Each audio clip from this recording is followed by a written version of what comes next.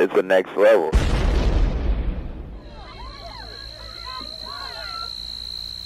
There was a camp not far from here, just across the lake. It was called Camp Blackfoot. No one goes there anymore. Everything burnt down. There's nothing left except the ruins. Now, this camp had a caretaker, a really evil bastard, and his name was Cropsy. Everyone hated Cropsy. For a start, he was a drunk. 2 bottles of whiskey a day, no problem. Like, most of the time, he's somewhere out in space. But if he caught you, look out. Because Cropsy could strip the paint off the walls just by breathing on them. Now, this Cropsy was a sadist. I mean, he got real pleasure out of hurting people, scaring them. And he had these garden shears, you know? The kind with long, thin blades. He carried them all the time, wherever he went.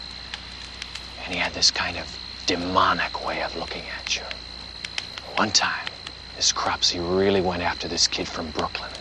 Followed him around night and day. He made this kid's life a living hell. But this time he chose the wrong guy. Because the kid and some of his buddies had planned a little prank that would scare the living shit out of Cropsy. Only problem was, the gag went wrong. The next thing anyone knows, Cropsy's trapped alive and burning in his bunk. They try to get him out, but the fire's so fierce they can't reach him. All they can do is stand outside and listen to him cry out in agony. They say he smashed his way through the bunk room door, just a mass of flames. And as he screamed out, burned alive, he cried out, "I will return! I will have my revenge!" They never found his body.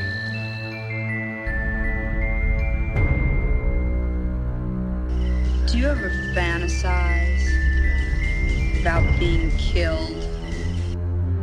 Do you ever wonder about all the different ways of dying, violently?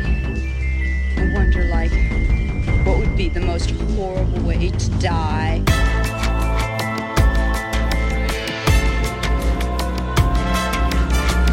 Well, hello, Mr. Fancy.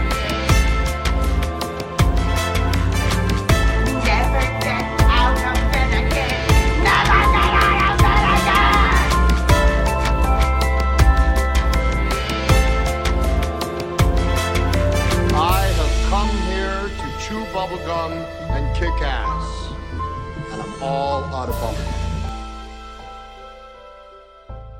Due to some violent content, parental discretion is advised.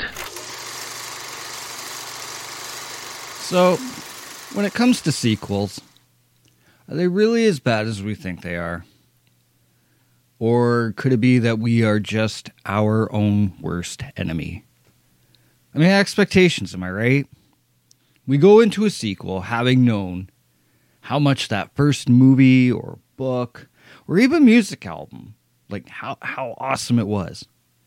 And then the follow-up is released upon the masses, and we expect it to be something.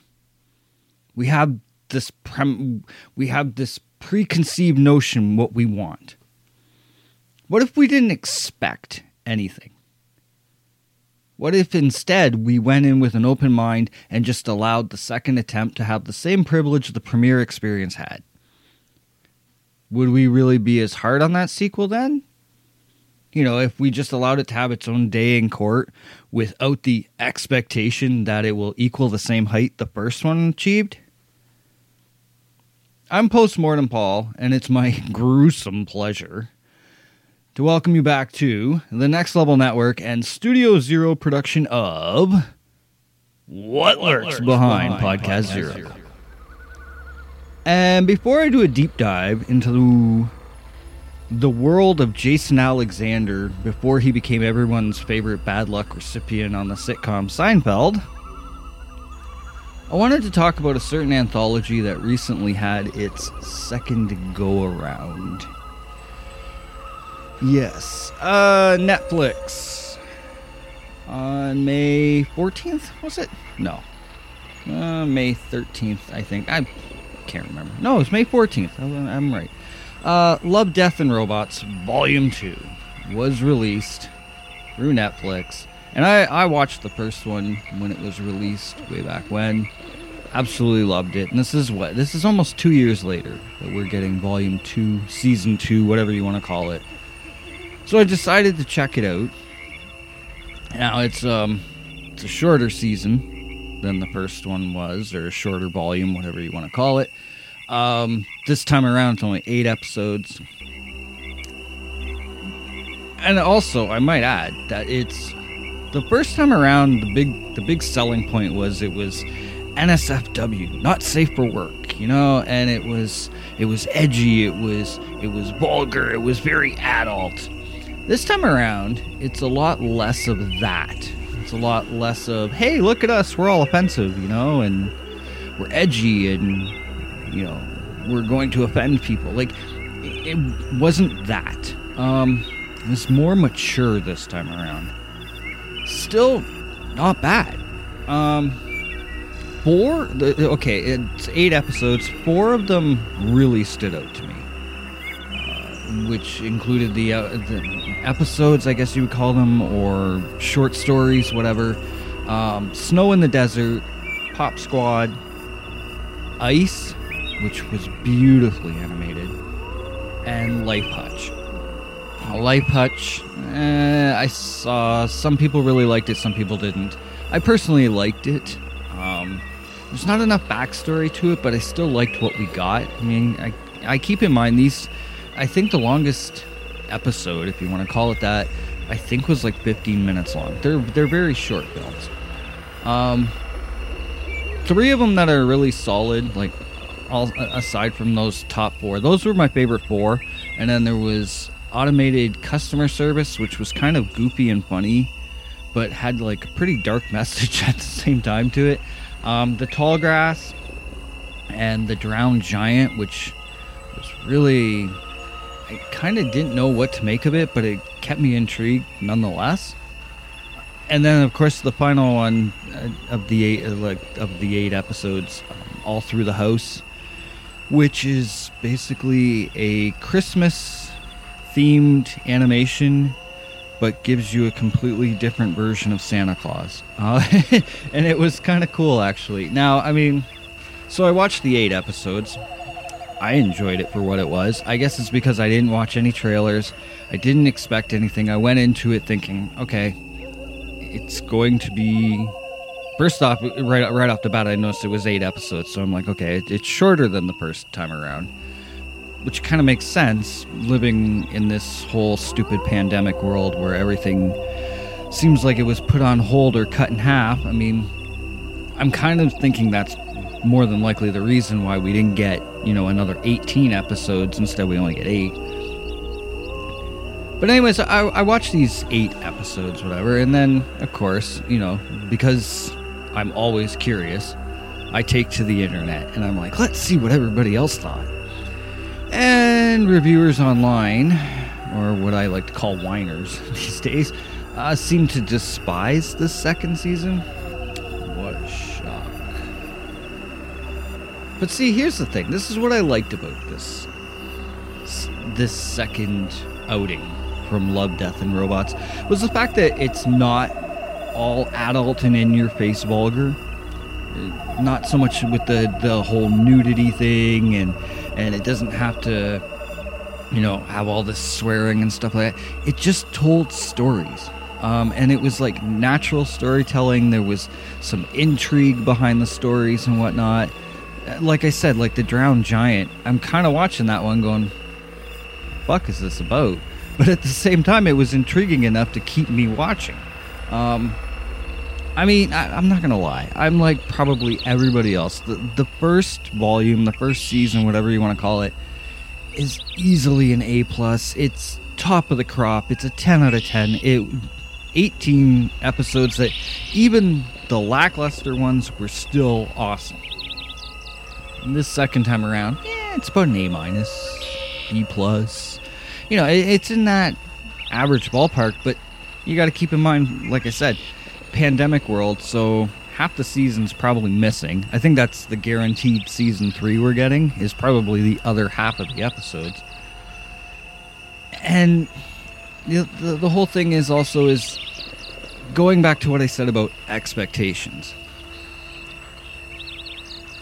Myself personally, I think I enjoyed it more because I didn't watch the trailers. I didn't go into it expecting anything, but so many people did. I think a lot of bad reviews for sequels and for movies and whatnot come from expectations. You know, Godzilla vs. Kong was another one. People had expectations, and then when they got it was like, I mean, primarily most people enjoyed it for what it was, but there were some viewers of that film that were like, yeah, this sucked. Mortal Kombat, another prime example of that. Even going back to as far as like Batman versus Superman, everybody wanted a specific type of Batman and a specific type of Superman, and when they didn't get that, well, this movie sucks.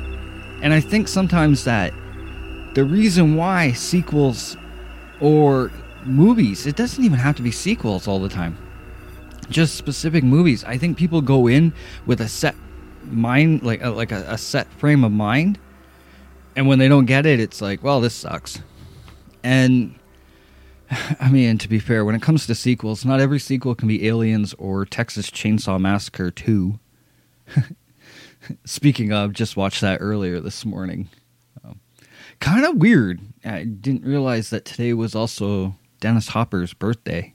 And last night was on a whim, early this morning, whatever you want to call it.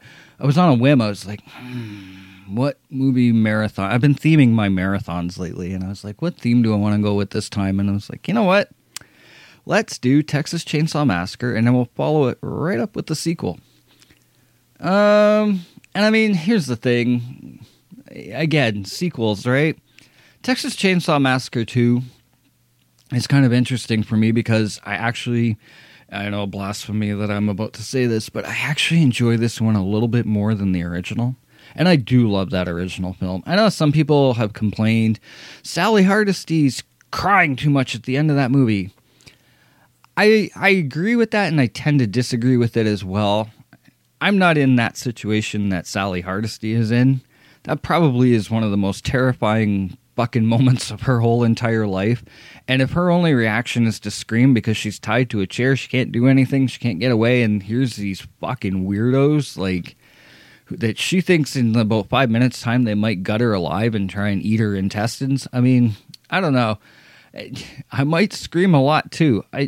It's a real tough call because I get it at the same time why people are like, oh, I can't watch this. Like, it's true. Like, your ears can only take so much, and the chick's got a set of lungs on her. But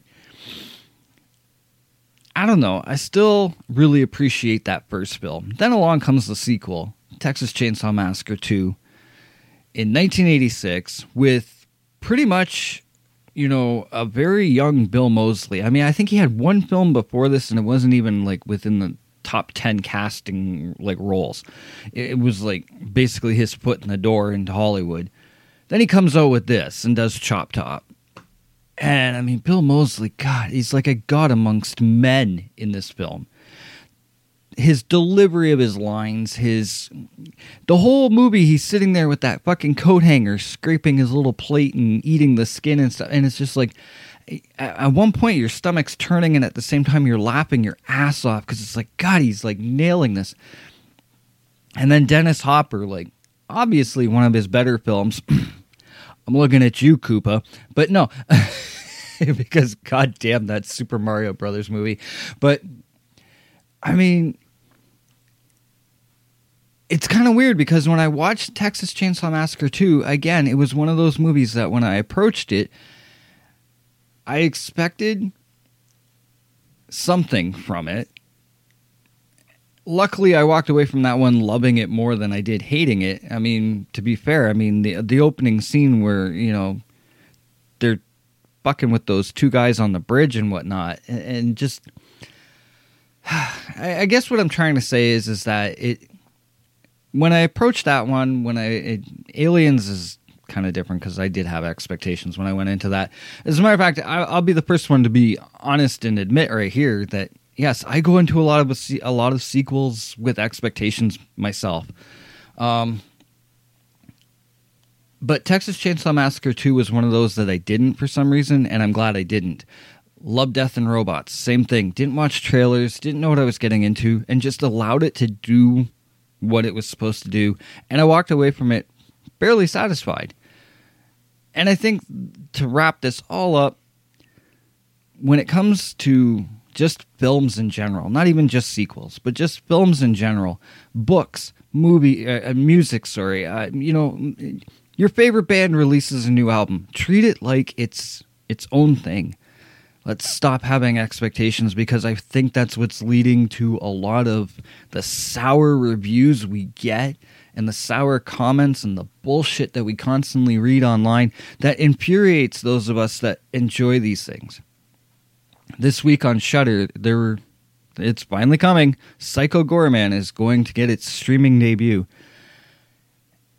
And I'm kind of looking forward to watching it again, because that first time around when I watched it, I did that thing. I had expectations of what I expected it to be.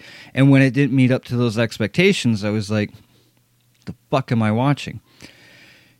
I'm kind of looking forward to now just sitting back, letting the story tell itself and see how I feel about it. Because, to be fair, a lot of people love that movie that have already seen it.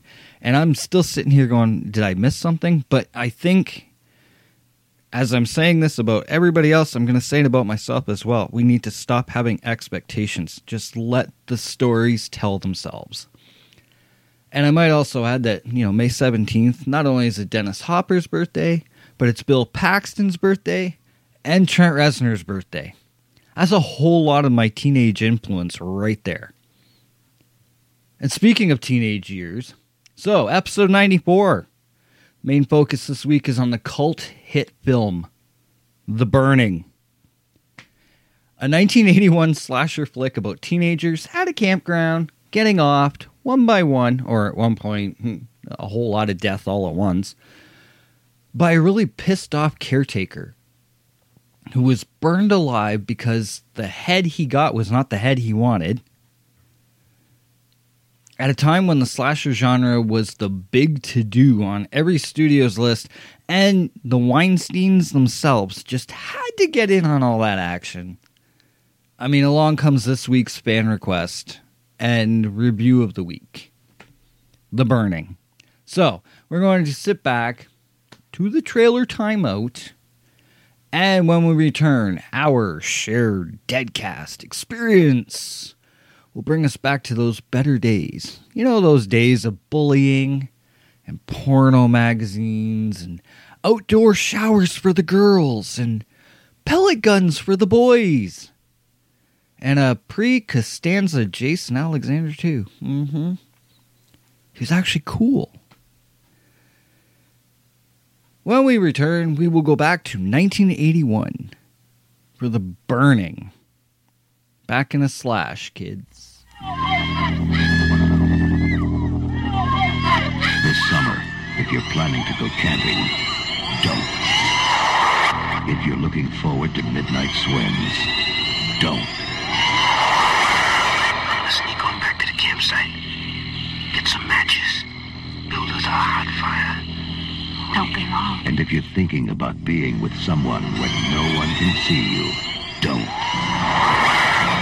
Because this summer, A Legend of Terror isn't just a campfire story anymore. They'd say he smashed his way through the bunk room door, just a mass of flames. Burned alive, he cried out, "I will return! I will have my revenge!" He lives on whatever he can catch. Right now, he's out there, watching, waiting. Who's there? What happened one summer 5 years ago is about to happen again, and again, and again.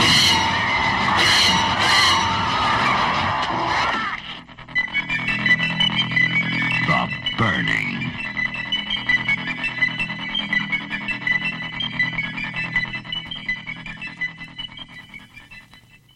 Just two quick things before we get into this week's review of The Burning. One, to the Canadian listeners, if you have a VPN, turn that thing on and go check out Pluto TV. See, here in Canada, we have Pluto TV as well online, but it's what we have, like 8 channels. We have nothing. I threw a VPN on the other day and decided to check out the US version of Pluto, which I watched before. They have a great channel on there for just the Addams Family, Mystery Science Theater 3000. What else is on there? Fuck, they've got like a whole bunch of different sports ones, movies ones. There's a specific channel all for horror movies, and then there's one that's all terror, and then one that's all thrillers. They've got a lot of great channels on there. But I recently discovered the on-demand function on there. And wow, like all these movies for free. Okay, so yeah, there's commercials. Big fucking deal. So what? They have all 3 sleepaway camps. Well, the 3 that matter. I know there's part 4, but whatever. They have the 3 that matter. What else did I see on there? Diary of the Dead, if you like that movie. I personally do like all of the Romero zombie movies, even Land and Diary, so whatever. That's on there. The 2 Stepfather films that matter are on there. Pumpkinhead's on there. Like, the selection was like wild. I was like, holy shit, this is like really cool. Sleepwalkers, Stephen King movie. I actually like, that was the movie I tested because I was like, all right, how does this work? Like, I clicked on the movie and you can watch the full movie. It has the rare commercial break here and there, but it's just like when you were a kid growing up watching, like, if you're in the Windsor area, that is, you watched Channel 50 and you watched, you know, Nightmare on Elm Street. You saw the movie with commercials. Granted, a lot of the gore was edited out too, where these movies are unedited. But I was like, wow, this is like fucking awesome. It's basically like Tubi, but it's Pluto TV, and they have a great selection of movies, especially if you like 80s and 70s horror. There's a ton of it on there, and there's even some like recent new ones on there. So yeah, I wanted to mention that. Secondly, the other thing I wanted to mention is recently I've come to discover that the audience for this show spans far and wide. I have listeners for this show that are in Spain, in the United Kingdom, Australia, United States, and Canada. I mean, it's really cool to know that this show is actually branching out. So to all of you who tune in week after week, or even just, you know, for your favorite film reviews or whatever, thank you. It's totally awesome. I just recently discovered that. I was like, wow, there's like people listening to this in Spain. That was really cool. I know I have the worst attitude for a Canadian ever, but it is what it is. Okay, on to The Burning, which I did say is a fan request. A friend of mine and a fan of the show, Jacob, a long time ago, I'd say probably about a good 6 months ago, we were talking about episodes for the show and whatnot, and he actually requested this movie. I never forgot that. It just took me a while to get to it and whatnot. And finally I had my chance to do it, and I was like, you know what? The warmer weather's coming. This is a perfect time to start doing, you know, or to at least do a movie that takes place in a campground, because, you know, in other parts of the world that aren't Canada, you know, campgrounds are starting to open. Here in Canada, we're still in lockdown. But, yeah, so campgrounds are opening now, and, you know, I could have done Sleepaway Camp or another Friday the 13th movie and whatnot, and trust me, those are coming. But I was like, you know what? The Burning is one that sort of goes under the radar at times, and it really shouldn't. So, on to The Burning, which the movie was released in North America May 8th, 1981, not 91. Jesus, Paul, get with it. The movie was directed by Tony Maylam, and he's known primarily for work on documentaries. He did a lot of documentary work. But he also did the TV film The Sins of Dorian Gray that starred Anthony Perkins. And he directed the film Split Second with Rutger Hauer. Split Second, most people like it. There's the odd few out there that are like, this movie's not good. It's Rutger Hauer. What more do you fucking need? But that's me anyways. The The film... All right, so this is going to be a bit of a touchy subject that I have to watch how I walk around this one. Anyways, the film was created by Harvey Weinstein. Yeah, we know the Weinsteins.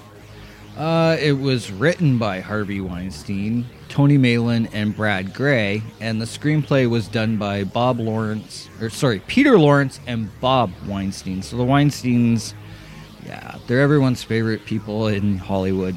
But yeah, so they have a lot to do with this film.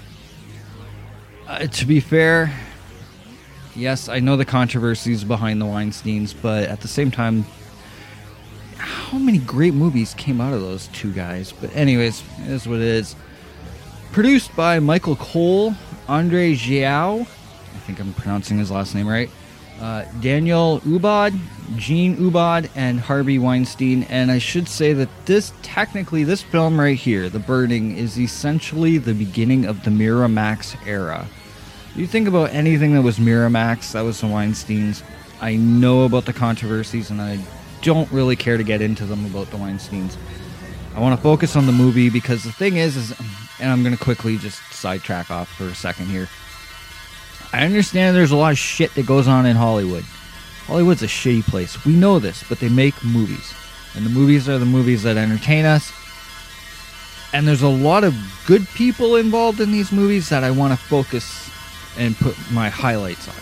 Specifically, in this case, the special effects guy, Tom Savini. But the thing is that I am well aware of the fact of what comes with the Weinstein name.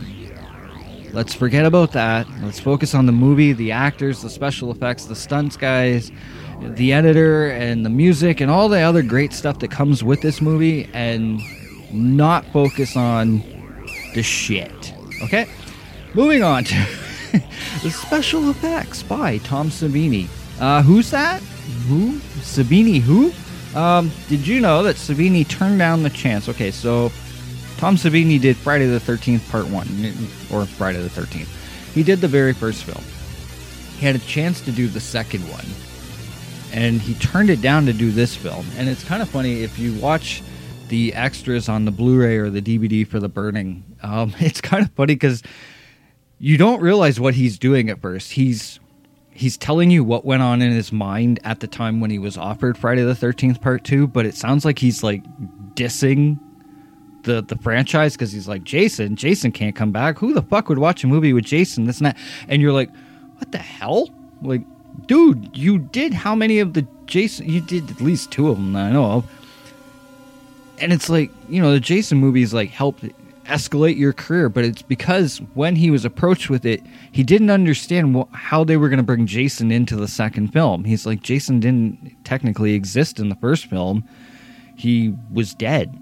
And so when it came time to picking between basically Friday the 13th Part 2 or The Burning, he chose to go with The Burning instead, because to him it made more sense at that time. Like he says, he then returned to, Friday 4, and, he's like, I like the one part where he basically joked about, he's like, yeah, we'll be in like Friday the 13th Part 2004 and stuff like that. Like, Jason is always going to come back somehow or another, except when legal problems start to happen, and now we're sitting here waiting for the next fucking film. But anyways, so he passed on Friday the 13th Part 2, took on this gig so he could kill the teens that are in The Burning instead of the teens in Friday the 13th Part 2. The stunts done in this film were done by a man by the name of Reed Rondell. Now, Reed, for those of you familiar with The Burning, there's the scene where we see Cropsey come running out of the cabin after he's been burned alive and whatnot, and he's got flames all over him and stuff like that. Reed Rondell was that guy. He was the guy in the suit. And if you look really closely, yes, you can see that Cropsey's burning and he's wearing a helmet. It's part of the stunt. Look past it. Whatever. It's there. The really sad thing about Reed is that after doing this film, he was brought on to do work for the show Airwolf, and it was during that time that he died in a helicopter accident. So, sort of a sad little note that comes with that, but I mean, if it wasn't for Reed, we don't have Cropsey burning to death, or, well, burning alive, I should say, because technically doesn't die. The editing for the film was done by Jack Shoulder, and if you're familiar with that name, you know that he went on to direct a certain polarizing yet cult classic in A Nightmare on Elm Street 2, Freddy's Revenge.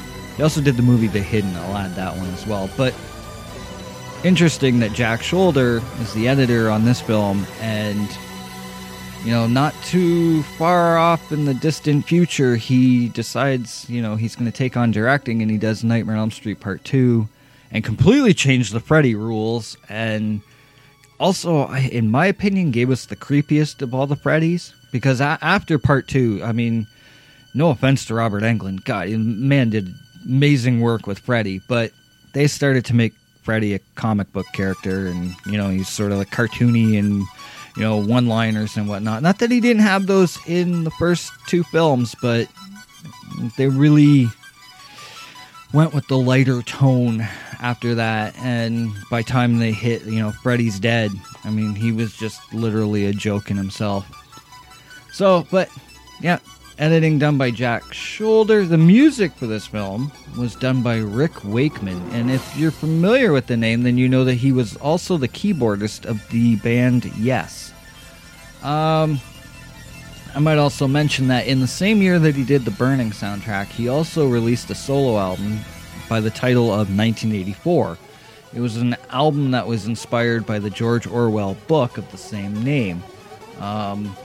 He also did many other soundtracks as well, some video games and some other films and whatnot. The one that stood out to me, though, was, and I've seen this movie, was the Phantom of the Opera that he did, which was the 1925 version, but he rescored it.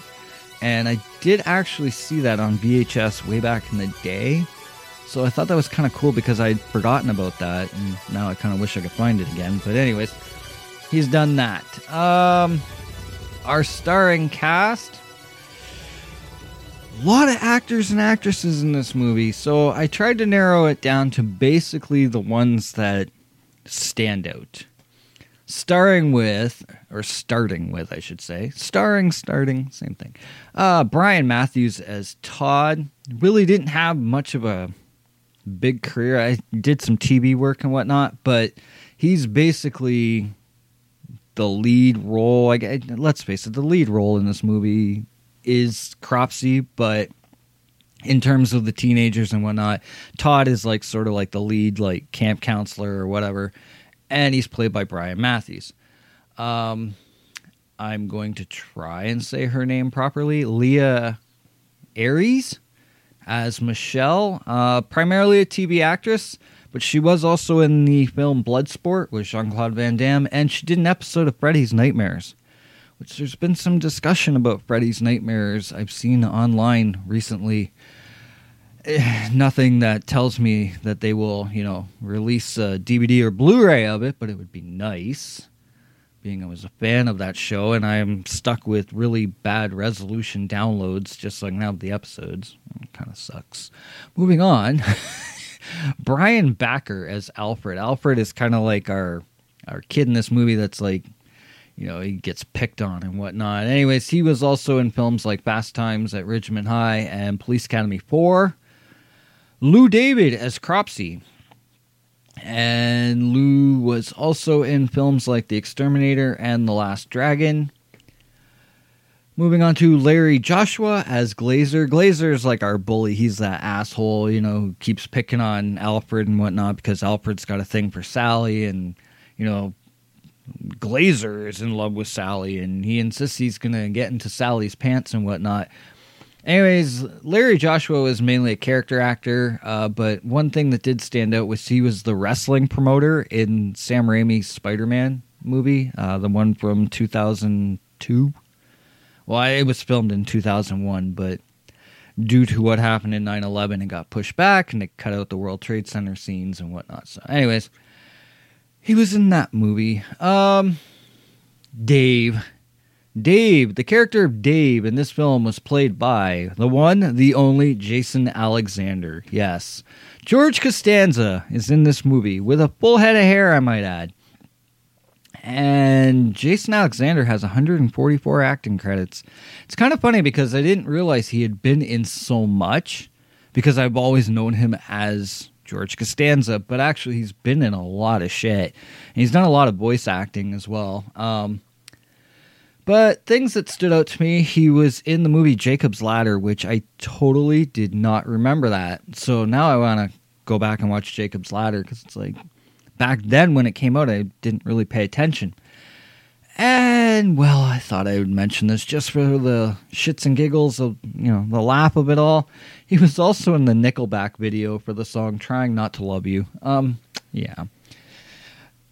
Look, if you're a Nickelback fan, I'm not going to laugh at you, but I've always wondered, why did Nickelback become such a butt for jokes? Like, they really get kicked around for just being a band. I don't know. I don't get it.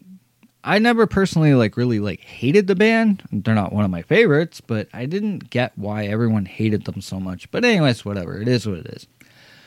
Moving on to Ned Eisenberg as Eddie. Eddie is our rapey douchebag in this movie. He's going to bring his girlfriend out to the pond, and then when she, just basically says, look, I just want to swim, he treats her like absolute shit.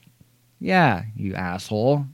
One of the few characters that when he gets killed, it's like, you had it coming. But anyway, he was also in the movie The Exterminator, which I am going to mention also The Exterminator. I mentioned it earlier for Lou David as well.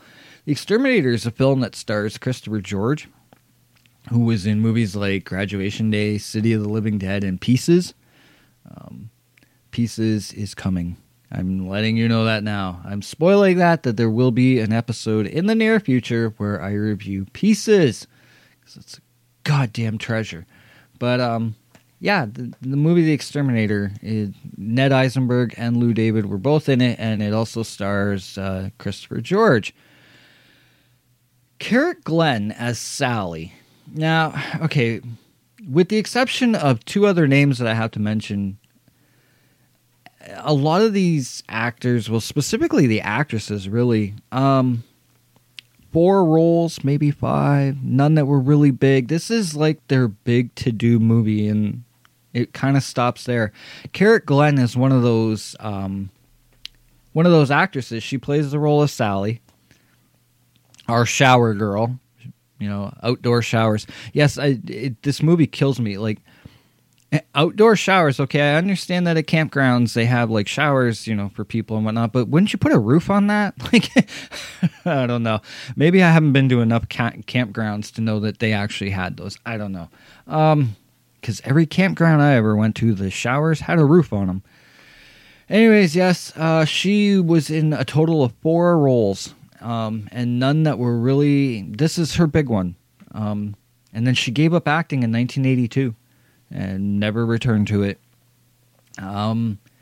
The next actress I'll be talking about, Carolyn Houlihan as Karen. She was Miss Ohio in 1979. She's a very attractive girl. She did this film, and she did another film called A Little Sex that starred Tim Matheson and Kate Capshaw, and that was it. 2 roles. End of story. Now, the next 2 names I'm going to mention are big names. Much like Jason Alexander, who this was pretty much his first role. These next 2 names, this was also their first roles that would start them off into great careers. Fisher Stevens as Woodstock. And The Burning was, like I said, his first feature film appearance. Fisher would go on to do movies like The Flamingo Kid with Matt Dillon. And Bronson Pinchot was in that too. Balky from Perfect Strangers. Yeah, he was in that too. But Fisher Stevens, a lot of people know him for 2 films that came out in the 80s, Short Circuit and Short Circuit 2. Yes, he played the character Ben. He was also in the Super Mario Brothers movie. I only mentioned that because I talked about Dennis Hopper earlier. Really cool thing, though, about Fisher Stevens. He was also, and I remember seeing this, too, and I was like, is that the same guy? He was the executive producer for the 2008 film The Midnight Meat Train, which is based on the Clive Barker story. Yeah. Bradley Cooper's in that movie as well. So yeah, he was the executive producer for that. And I remember seeing his name in the credits, and I was like, is that the same guy? Yeah, it is, actually. Moving on to Holly Hunter as Sophie.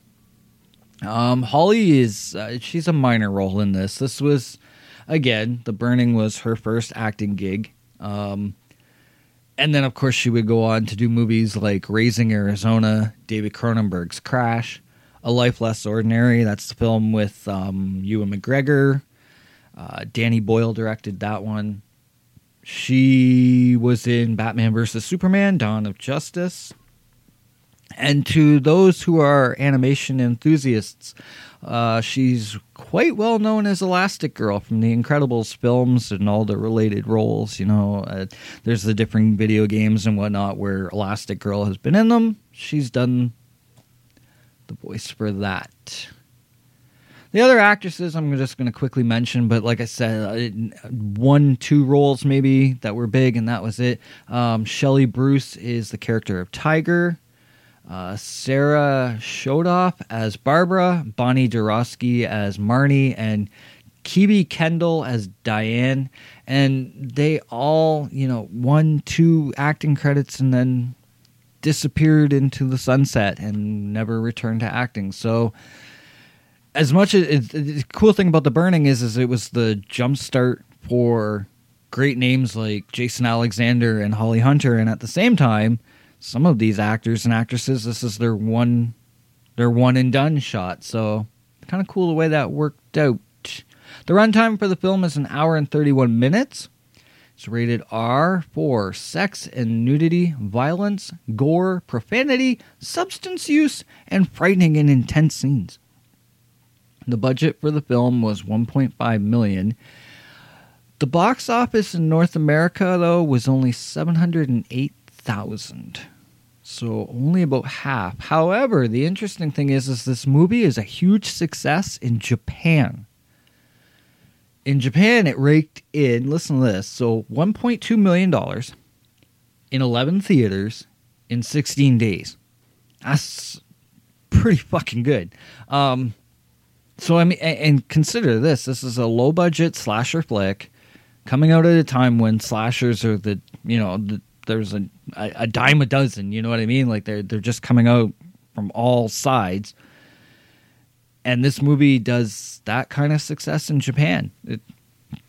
Kudos. And, I mean, and then there was the UK release, which, I mean, it had some success, but eventually it would be put on a double bill with When a Stranger Calls, which is a great flick, by the way.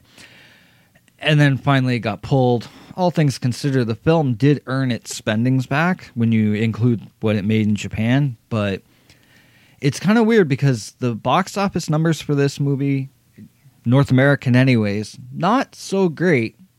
Yet with reviewers, like specific critics and whatnot, it's got very favorable reviews and today has a huge cult status. I mean, so much as to the point where it's part of the Scream Factory line of Blu-rays now. So it's pretty cool. Moving on to the synopsis of the film. Basically, here's the story for this one. Let's clear my throat. On a moonlit evening many years ago, a group of young campers played a trick on Cropsy, the camp caretaker.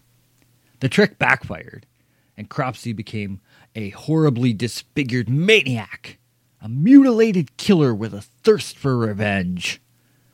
The Burning is the suspenseful, terrifying account of the demented Cropsy's return to summer camp and of the trail of blood he leaves in the dark woods. His sinister presence shadows the sunny, sexy fun of the campers, and Cropsy stalks his victims ruthlessly, pursuing his macabre revenge. Great performances, frightening special effects, and the specter of a crazed killer combined for a horror feature that's a spectacle of shocks. I almost said spectacular, and that kind of ruined the whole mood, but whatever. Moving on to the notes from Camp Stonewater. So, history on this movie. The MPAA, motion picture, whatever the fuck they stand for. The idiots who sit there and go, this movie's rated R. They did not approve of this movie. The UK didn't approve of it much either, whether they're BBFC or whatever. Yeah, many cuts had to be made back in the era of this initial release. And this movie even became part of the dreaded video nasties list in the UK. It's kind of interesting because Tom Savini worked really hard on some of these special effects, and when it initially was released, they all got cut out. Now, we are lucky that we live in the era that we do of, Blu-rays and unrated editions and, restored footage and all that great stuff. We're at a point where, like, movies that came out in 1980 can have a 4K release and they look like they were released yesterday. So, I mean, we're lucky in the era we live in, but back in 1981, they weren't so lucky. So much as, like, this is kind of an interesting story. So, the movie was released in the theaters in the UK. It didn't do so hot. Then they released it on VHS. The problem was that when they released the VHS originally, the Thorn EMI release specifically, well, they accidentally released the uncut version. And it started a huge controversy. The film ended up with a huge recall. And I mean, it was to the point where if you were caught in possession of the uncut film, it could lead to prosecution and fines and whatnot. Like, I mean, that's fucking brutal. Like, seriously, because you own a fucking movie. You off to jail for 6 months. Wait, what?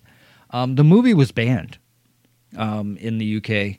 And, of course, and ended up on the Video Nasties list, which any true horror film addict will tell you. That Video Nasties list was like our bucket list. It was like, oh, okay, that movie's on there. Watch that one, watch it. I mean, because you're telling us not to watch it, now we have to watch it. It's kind of like that whole, like, the mentality of, you want what you can't have, right? So tell the people they can't have this. Now they want it in flocks. There are still original copies of that VHS tape that are still in existence somewhere in the world and apparently are worth a good chunk of money these days. I do not have it. I'm not even going to attempt to try because, no, I'm not paying $666 for a VHS tape. I love my VHS, not that much. Much of the gore had to be cut from this film, though. Specifically, 2 scenes. The raft scene, which is where all the death happens all at once, and the prostitute murder, where she gets, like, the scissors in the gut and let's grind that around and watch the blood spew and whatnot. Yeah, so those 2 scenes specifically were cut pretty bad. I also remember reading somewhere that, and this was a while back, that Glazer's death, when he gets the garden shears in the neck and whatnot, and it's really cool, like, how they showed the special effects, how they did that. But I remember reading that a few seconds of that were shaved off, so it didn't look so bad.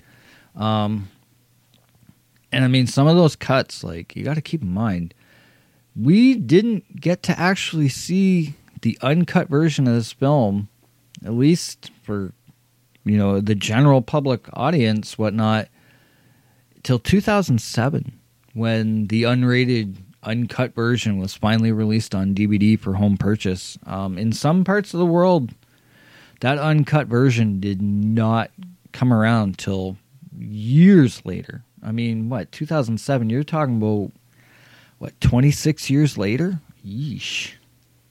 But back to the beginning. I'll take it back a few steps back. So the Weinsteins, Herbie and Bob, wanted to cash in on the craze that was the slasher genre. And I mean, Friday the 13th, technically for the 80s, was the kickstart for that. I mean, Black Christmas, Texas Chainsaw Massacre, Halloween, Psycho. Yeah, they started the trend in the 60s and 70s. But Friday the 13th is probably the one that stands as like the 1980 start point. So, the Weinsteins, they collect their money up. They get, 1.5 mil. We're going to set out and we're going to make this film with Tony Malin directing their masterpiece. And for the effects, they get Tom Savini come in. Basically kill their teens and whatnot. Cool points to point out about Tom Savini. So, the scene in the movie where Cropsey is getting burned alive from getting the head that is not the head he wanted, kind of thing. I always crack that joke. It's a cool looking skull though, like with, you know, the maggots and whatnot. And it's on flames and it looks really awesome.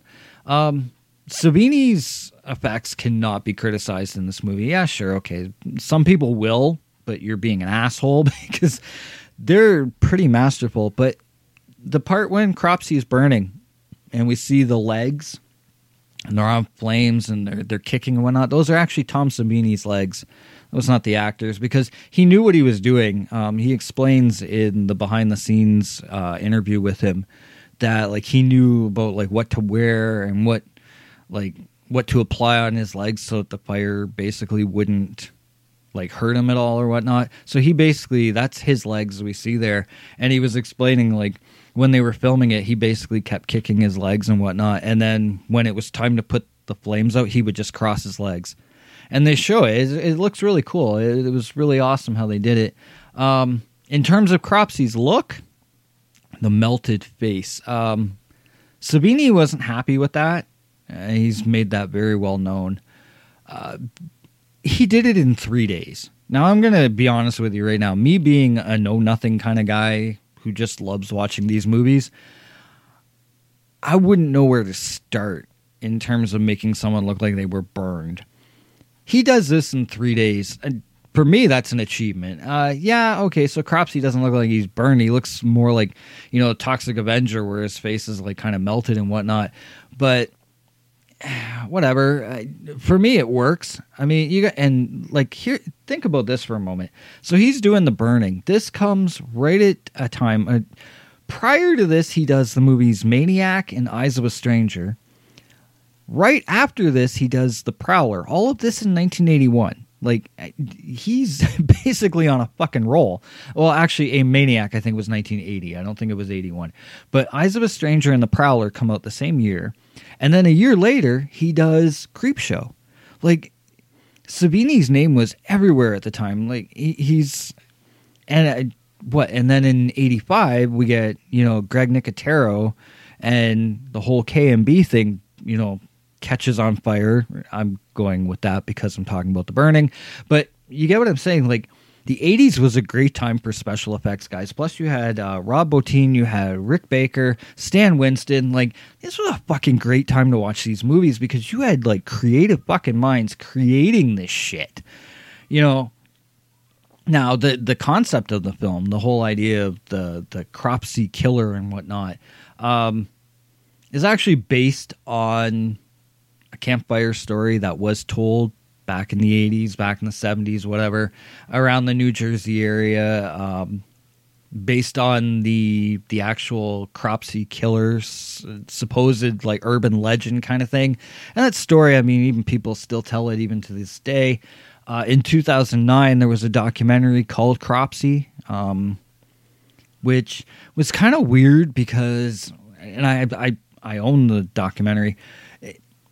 It really doesn't focus so much on the Cropsy maniac as it does like an actual true story about another killer. But whatever, it is what it is. But the whole idea of Cropsy and, you know, this burned maniac and whatnot, that was actually a story that got told at summer camps, which is kind of weird. You know, whenever I watch these, like, you know, these summer camp movies and whatnot, and you always see people sitting around a campfire telling stories. I don't know why. I guess I don't know. Maybe it's just me, but I wouldn't find it scary. Like, I hear stories from people all the time, you know, about things that have gone bad or whatever, and you feel bad for people. Maybe you get a little bit of the chills, but I never understood the whole campfire story thing. But then again, I didn't go camping a lot when I was younger, so maybe that's why. I don't know. Inexperience, right? So in terms of the score, the music, and whatnot, Rick Wakeman, okay, so keyboardist from the band Yes, goes on to do the score for this.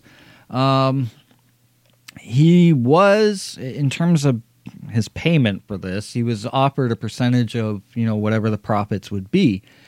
He turns around and says, no, just give me a specific fee, I'll take my money and I'll go, here's your soundtrack. And then the movie ends up being extremely successful in Japan. He probably could have made a lot more money off this soundtrack, but it is what it is. It's a cool soundtrack, not going to lie. It's got a cool electronic feel to it, in the same vein as, John Carpenter and Goblin and whatnot. Now, in terms of less trivia and more my thoughts on this. So when I'm watching this, here's my thing when I approach this film. I definitely get a feel for previous slasher films like that came out prior to this. And at the same time, I also see where films that later on came out may have borrowed from this. So, for example, in terms of what came before, Cropsey. Especially in the beginning of the film, Cropsey plays a lot of that cat and mouse stalking game. Like there's a lot of red herrings where it's like you think Cropsey is about to come out and kill, and then it's Todd, or it's Eddie, or you know what I mean. And you're like, oh, I thought for sure this person was going to get fucking killed. The part where Tiger, they're playing baseball, the girls are playing baseball, and Tiger's going out to get the ball in the woods. And she keeps looking around. She's like, I know I'll find it. I'll find it. And you know that Cropsey is watching her, and you think he's just about to kill her. And then she finds the ball and she runs away, and nothing happens. It's the whole cat and mouse thing. That is very much like Halloween. And this was what I said way back when I did my review for Halloween 1978 versus 2018. That in the 2018 version, we didn't have that cat and mouse feel to Michael Myers. He just walked around killing people. It was like there was no suspense to it. This movie plays that very well. It's very suspenseful in the fact that, especially in the first half of the film, you keep thinking Cropsey's going to kill and he doesn't. And then he kills when you don't expect it. So it was very well done. The idea of it taking place at a camp where a horrible accident took place years before feels very Friday the 13th-ish. Now, according to the writers, and according to Tom Savini, he also has followed this up. So supposedly, this was created before Friday the 13th came out. The whole idea of the burning had already been put in place and was already written, and they were working on the script when Friday the 13th came out. Is that true or not? I don't know.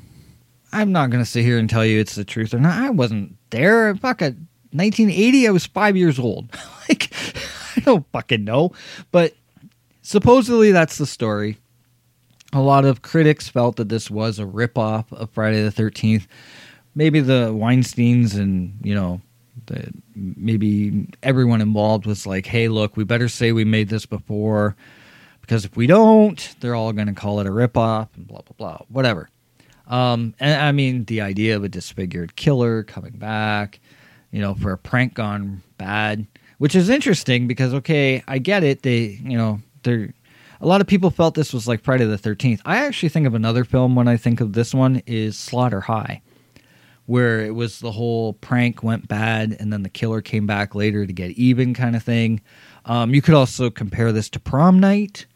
In Prom Night, it opens up with the game the kids are playing.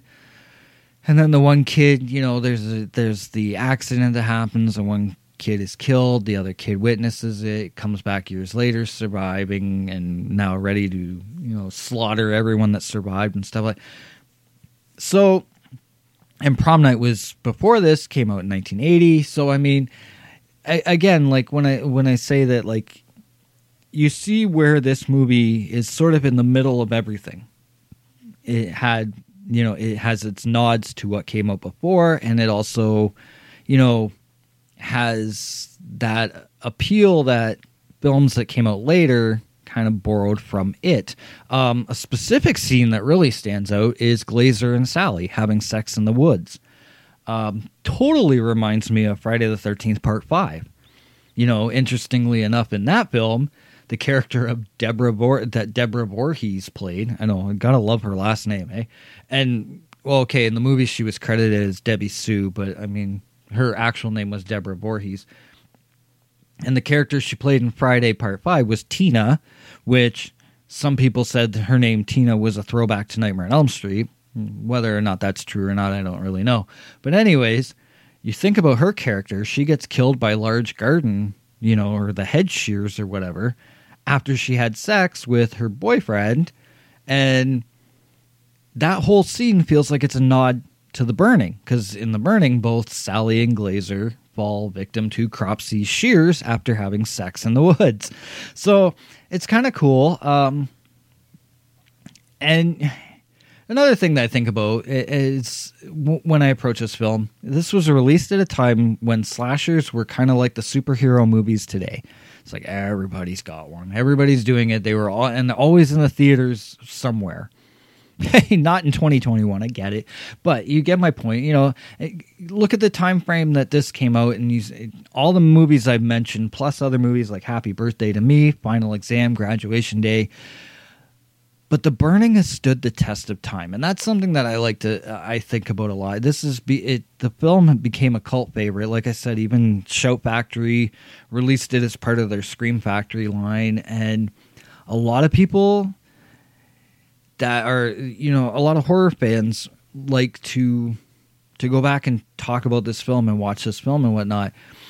It's a good summertime campground killer gets revenge for past wronging kind of film with gorgeous special effects. Keep it gory, keep it fun, and, you know, especially like I said, at the time that I'm reviewing this, you know, campgrounds are starting to open up around the world. This is a great time to talk about this movie. And, I mean, I'm not the only one talking about it. Scott Weinberg of FearNet. Now, here's the thing. So, certain critics, I kind of have a hard time distinguishing whether they like this movie or not. He felt that the movie was dated and dull, but then when he reviewed the Blu-ray of it, he said it had amazing gore and it felt new and fresh. So it's like, okay, dude, which side are you on?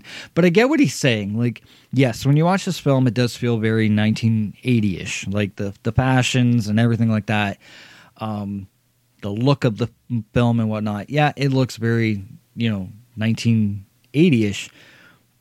But I will also agree with him that the Blu-ray release for this is fucking gorgeous. They did a very good job restoring a lot of the film footage and whatnot.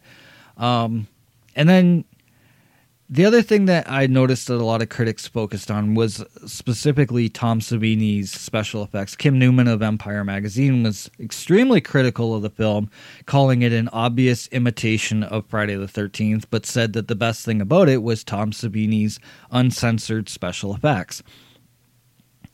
There's that thing that I was saying about where people said it was an imitation of Friday the 13th. Sometimes when I hear that and then I think about what the Weinsteins and Tom Savini said about the fact that, you know, this movie was not an imitation but was actually created beforehand, I don't know if that's necessarily true or not. For the life of me, I'm trying to think of what the other movie was. There was another movie, and it's just not coming to me. And watch, those of you listening are probably going, I know a movie you're thinking of. But there was a movie that came out, and it came out after a movie that had the similar storyline, and yet they said it was created beforehand, and it's just not coming to me. But sometimes I think creators just say that so that they don't get called rip-off artists and whatnot. But, I mean, it is what it is. Here's the interesting thing. So Rotten Tomatoes has the movie at an 80% approval rating from critics. The audience approval rating is lower, though, by 20 points. It's a 60% approval rating. That's still good, though, considering. Especially if a lot of people are getting turned on to this movie now and didn't grow up with it in the 80s. Yeah, it goes back to what Scott Weinberg said. The movie does seem dated and dull. On IMDb, about the same. It's 6.4 out of 10. However, 7 is the most common rating. It's 24.8% of the votes. Now for the Podcast Zero rating. So, I tried to sum this up really quickly, and so that I don't repeat myself overly too much. The film, is it original? No, not really, but it still stands out on its own.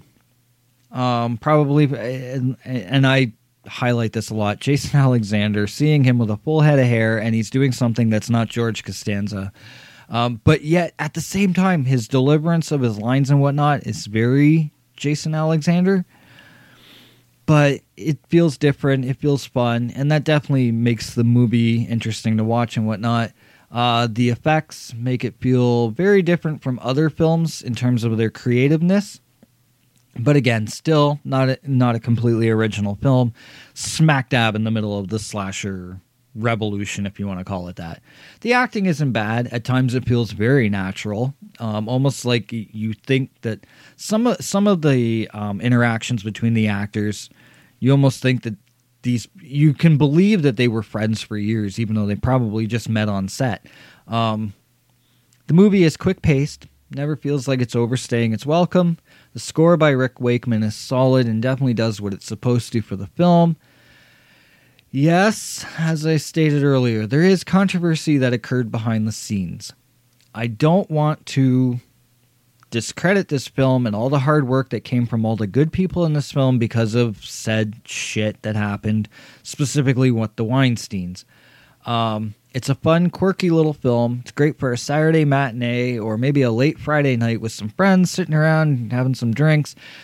Maybe you throw it on a projector outside around a campfire. Who knows? Anyways, the award that goes to this movie, the rating. God damn it, give me that Scream Factory Blu-ray. It's a Blu-ray rating. It is not perfect, and I wouldn't feel the need to own it on all formats, but I would definitely get that. Collector's Edition Blu-ray is definitely, let's say it's about a solid A-. It's fun. It's decent. It stands out on its own. It's another film to Savini's resume that shows that the man knew how to do special effects, and there's a reason why he's a revered name in the horror genre these days. I gotta also give thanks to Jacob for requesting this, because it gave me not that I need a reason to review this movie, because I probably still would have done it anyways, but knowing that I'm doing it for someone who wanted to hear about this movie makes it all the more better. So thank you, Jacob, for that. And on that note, thank you for listening. Thank you for tuning in again this week. And like I said earlier, thank you to everyone from all different parts of the world that are listening to this show. It means a lot to me. It kind of like blows my mind a little bit, because I really didn't think my audience went further than the few friends that are in, close neighborhoods to me. And seeing that all of a sudden it was like, this show has an audience in Spain and the UK really kind of made me happy. So thank you for tuning in. To those of you who tune in every time I drop an episode, it means a lot to me. It means you also know where to find the show. But for those of you who, maybe don't, maybe this is your first time hearing an episode that someone has just, shown you and whatnot, you can definitely find it anywhere pretty much that streams podcasts, whether it be Spotify, Apple, Google, Amazon, FM Player, Audible. The list goes on. The show is everywhere. It's also at thenextlevelnetwork.com/podcast0 or whatlurksbehindpodcast0.com. Social media, my favorite thing in the world. Facebook, Instagram, Twitter. That's about as far as that will go, by the way. I know that there's a new slasher app, and I have an account for Horror Amino, but I don't really use it. Vero, same thing. Have an account, don't really use it. If you want to find the show, the three best places to go to are Facebook, Instagram, and Twitter. Facebook.com/whatlurksbehindpodcast0, Instagram at whatlurksbehindpodcast0, and Twitter at WLBpodcast0. Lurker's recommendation for this week. I gotta do it. I gotta say it. Love, Death, and Robots, Volume 2. Give it a chance if you haven't already, and please try to do what I was saying. Don't go in with expectations. Just watch it. Let the stories tell you what they're going to tell and make your judgments based on that, because I really do find that a lot of the criticisms I've seen to these 8 episodes or these 8 stories is that it didn't live up to Season 1. Well, Season 1 or Volume 1 was its own thing. Let this be its own thing. So it's the best I can offer. I am aware that Castlevania Season 4 has also been released. I haven't gotten to it yet. It's probably going to be viewed within the next 1 to 2 days. So I more than likely will have a little bit of a review about that next episode. But until then, for now, let's stick with Love, Death, and Robots. I'm going to close out this week with, I felt it was appropriate, May 17th being Trent Reznor's birthday and all. We're going to close out with a 9 Inch Nails live track. And I'm closing out with The Perfect Drug live because it's not a song they performed often, and yet there is a version of it floating around in the interwebs that sounds really fucking awesome. So I decided that was the song I was going to close out with. So thank you for tuning in. And we'll close out with 9 Inch Nails. Again, Love, Death, and Robots, Volume 2. Check it out. Check out The Burning if you haven't. Which, if you haven't, and I've spoiled so much shit for you, I'm sorry. Not sorry. But, thanks again to Jacob. I think I've covered everything. It's a fucking cut. You need to shut the fuck up!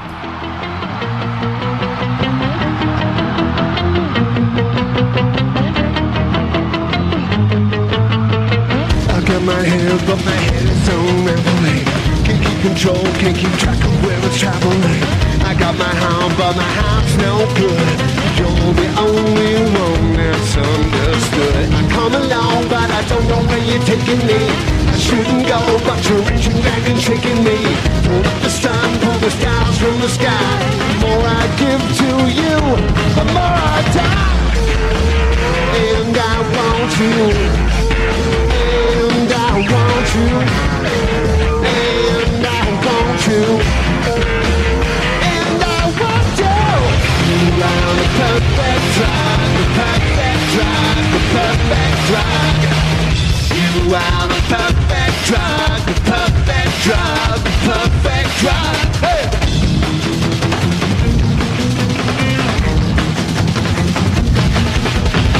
You make me high when I'm all soft inside. I see the truth when I'm all stupid-eyed. Yeah, I'll go straight through my heart. Without you, everything just falls apart.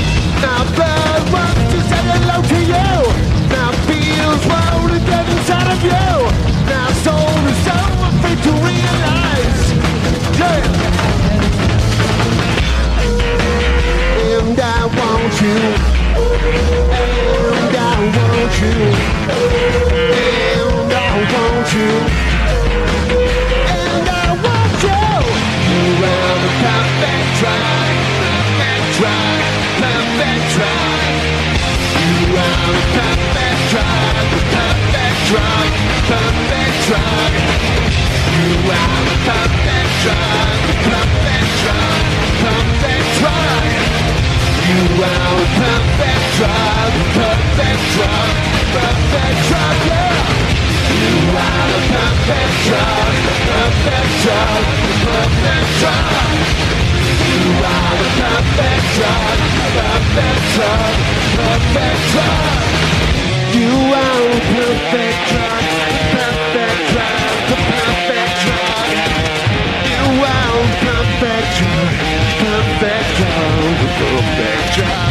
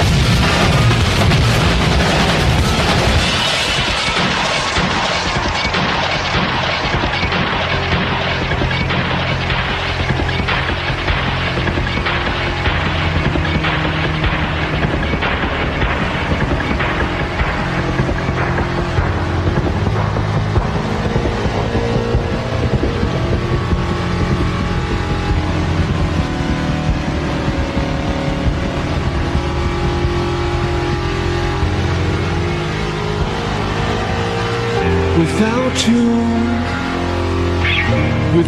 you, everything falls apart. Without you, it's not as much fun to pick up the pieces. Without you, everything falls apart. Without you, it's not as much fun. It's not as much fun. Not as much fun. It's not as much fun. It's not as much fun to pick up the pieces.